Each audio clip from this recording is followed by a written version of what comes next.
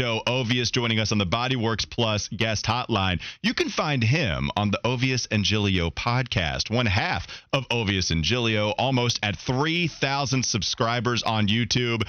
Joe, I got to ask you, the first question for me is, what are you learning from YouTube? What have you learned so early in the YouTube game? Because even with social media, I had no clue the comments got that crazy. Is that something you've experienced in your short time? Well, and thanks for having us on, guys. So I'll say this. I started to discover this on YouTube during the lead up to the Panthers draft of Bryce Young. Once you get caught up in the algorithm, it starts to feed you people, and those people have very strong opinions about what quarterback the Panthers should take. And I thought Twitter was a place that you could be kind of born in the darkness and the fire, and it will galvanize you. Iron sharpen iron. No, YouTube's another level, man. Mm-hmm. Another complete level, as we're starting to find out. I also found out that thumbnails really matter, and the brighter the thumbnails, the crazier the images, the more people are likely to click on those types of things. So there's still an old radio soul in me that wants to believe that the content will still find the people who want good content, but apparently you need a good thumbnail to go along with it. Who knew? It was the thumbnail that was the secret to success. But yes, you're totally right. Twitter only lived in the darkness for a while. YouTube was born in it and molded by it. It was. Oh my goodness! That's how it is. Don't you say one more thing about my precious baby Bryce Young height, okay? Don't you say one more thing about it. Oh, look. That was basically every YouTube comment for the last 6 months. We do a Hornets Daily podcast with Locked On Hornets. Let me tell you, the LaMelo stands are something different over here. Oh, jeez. It's amazing. It's amazing. Don't look if you're a little squeamish. Do not look. That is Joe Ovies. Boy. Follow him on Twitter at Joe Ovies again. Go check out his podcast with Ovies and Giglio. Easy to subscribe. Just go look it up on YouTube. First Hit, the OG. The profile pic is fantastic right there, Ovies and Giglio. All right, let's get to why we had you on here, Joe. Let's talk about the ACC. So the Action Network, Sports Illustrated, they reported yesterday the, quote, Magnificent Seven, including Florida State, Clemson, North Carolina, amongst others. They met with legal teams in recent months to examine the league's grant of rights. Let's stop there because there's a lot to chew on. Let's just stop there. And you see this come across your timeline, Joe. The main subject, what's the first thing that comes to your mind? This is new? It's not new. I mean, it's honestly not new. Mike Alford, the AD at Florida State 3 months ago, talked to the Board of Trustees at Florida State, and he was asked questions, direct questions about the grant of rights and how to get out of it. We talked to a lawyer on the old radio show about how schools go about dissolving the grant of rights, and they can go off on their own. So that was from 3 months ago. Around that same time, Giglio and I talked to North Carolina Athletics Director Bubba Cunningham, who's also a proponent of unequal revenue share. That's what's kind of driving this right now. And he also was open about the fact that they're looking at all options. The only extra sauce here is that McMurphy decided to give it a name. The fact that these 7 schools are comparing notes, yeah, man, you should be comparing notes. If you really want to find a way out of the grant of rights, you're seeing what your lawyers are seeing. You're talking to other people like, well, what would it look like if we did leave? That's doing your due diligence. We talked to Holden Thorpe, the former chancellor of North Carolina, last summer when everything was dissolving around the Big 12 and Texas and Oklahoma were going, and he put it on another level for us, where these decisions are the ADs. The ADs are not the ones making the ultimate calls. It's the presidents. And Holden Thorpe talked about at that time, if he wanted to, he could call the Big Ten and find a landing spot.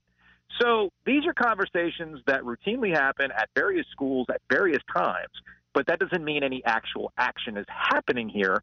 And I do find that McMurphy and the way that he positioned it made it sound like there's a legitimate group of 7 trying to find a way out of the ACC. I don't think that's the case. I think they're just comparing notes. Now, we can have some mental exercises of how they go about it, but I would say this to you, and I would say this to the audience, and I've been saying this for the last couple years. If there was a way to break the grant of rights, it would have already happened by now. And you have to essentially play the waiting game. My wife's a lawyer. She deals with contracts. And the one thing that she always screams at me when this topic comes up, when we're kind of discussing it over coffee or she hears me talking about it, is she always reminds me, contracts are only worth the amount of money you're willing to pay to get out of it. And that's why I've only identified 2030 as the first actual time in which I think the ACC might be seriously looking at dissolving. But right now, I think it's a lot of saber rattling.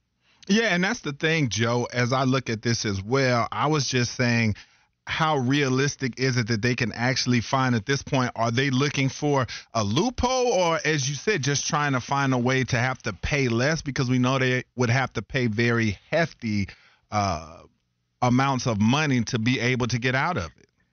Yeah, and not only to understand the grant of rights, it's you could leave. You know, if Florida State was really about that life, and they say we're the top brand, blah, blah, blah, blah, blah, and they wanted to leave, let's say they had a landing spot in the SEC, that would mean that until 2036, any money that they make from the SEC television deal goes directly to Charlotte, where the new ACC offices are going, and that gets dispersed amongst the remaining ACC schools. And that there's no amount of exit fee. That's all part of that exit.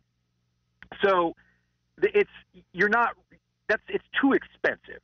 Now, let's play the mental exercise. Let's say this magnificent seven really has a plan. Well, what's the plan? Is the plan that you're going to get an eighth school to have a majority vote that would dissolve the grant of rights, and that every school is off for themselves? I mean, if I'm Jim Phillips, the commissioner of the ACC, I walk into the room yesterday and I said, hey, guys, let me give you a little lesson on alliances. Remember when the ACC had an alliance with the Big Ten and the Pac-12? How'd that work out, right? So every school is in it for themselves. The only way this would work, is that these seven schools and a mystery eighth team, and I was talking about this with my friend Chip Patterson of CBSSports.com today, actually, is that those eight teams break off and they create their own conference. And they go to ESPN, which then, of course, adds another layer to this. I don't know about you guys, but I pay attention to what's going on at ESPN in terms of how much money they have and the layoffs they're going through and what exactly the appetite is to throw a bunch of money at a new conference. Of course, the sell would be, well, we don't have as many mouths to feed. We're only 8 teams, and we can bring more of that to ourselves, and it wouldn't necessarily cost the ACC as much or the ESPN as much because they're not carrying as much dead weight. But right now, the Pac-12 has struggled with this. I'll be curious to see what happens with the Big 12 with the additions that they're going to bring in, having missed Texas and Oklahoma. And I really don't know what ESPN's appetite is for dropping more money as they're invested more in the NFL. They're invested in the NBA, and they're going through a round of layoffs to cut X billions of dollars from their payroll. So the business is really funny right now. I would know personally in the last 3 weeks, the business is kind of funny right now. And I don't know if the ACC really understands that either. Yeah, and so off of that point, does it put Commissioner Jim Phillips in a tough spot? What can he do to try to save this from happening, or does he just go about it business as usual and there's no need to worry right now? Right now, it's trying to find ways to supplement what you're making from the television dollars. I don't know what that is. You could get radical with it. If you understand you're never going to catch up to the $30 million gap that's been created between you and the SEC, you're going to have to find a different way to compete. The easiest way to do it, and I'm not a lawyer, but if I were, I would be asking some questions. Hey, what would it take to make players employees of the conference?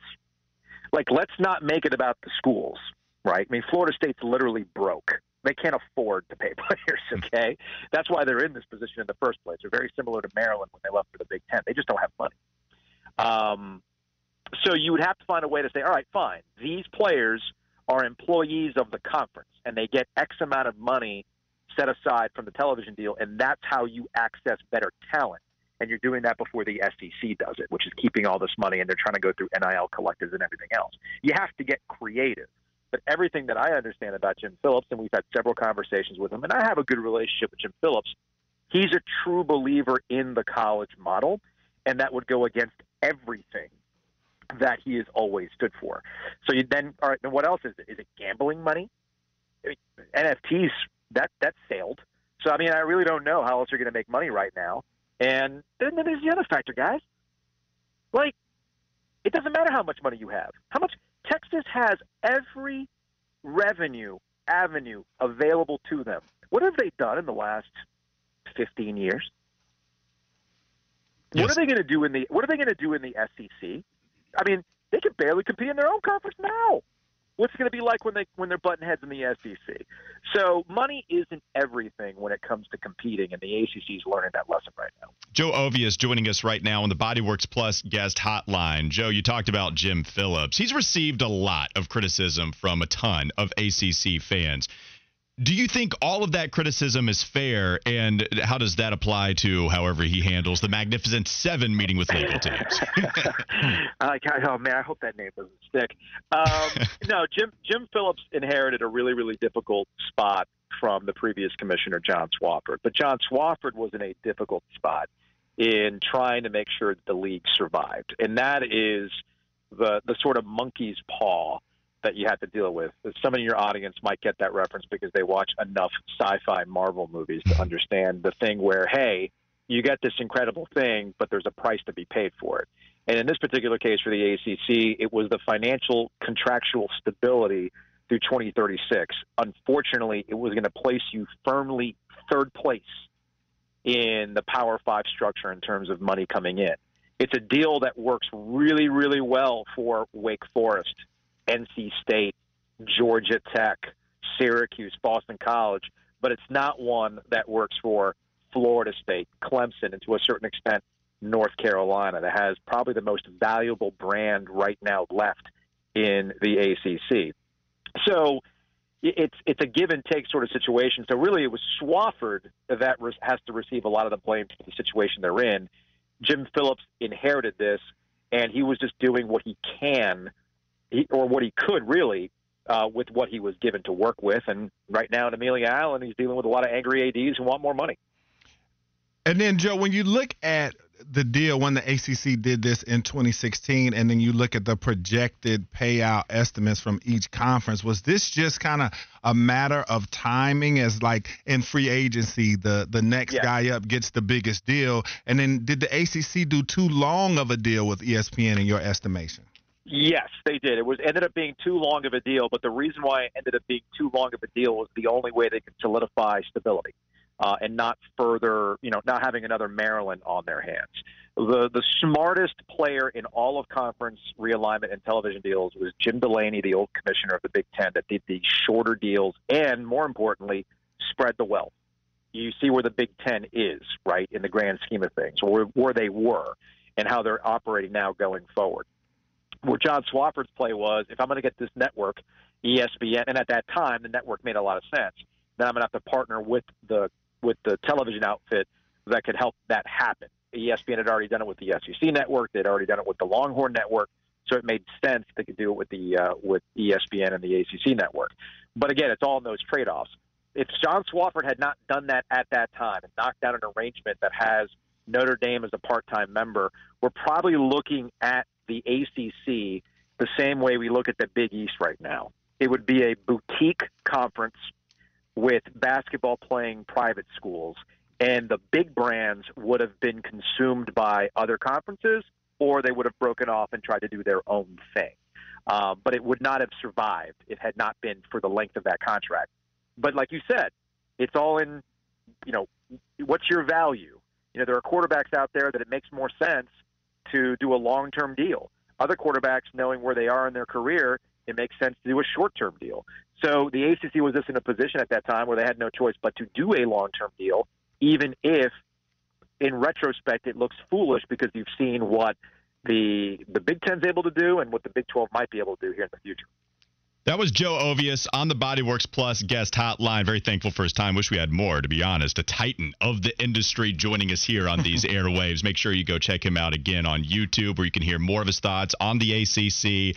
And if you want to talk about something different there instead of the Magnificent Seven, whatever you want to title it, go pay attention to some of those schools, what they're doing. Again, Ovies and Giglio, very easy to find once you type that into the YouTube search bar. Also follow him on Twitter at Joe Ovies. We appreciate the time, man. Thank you so much.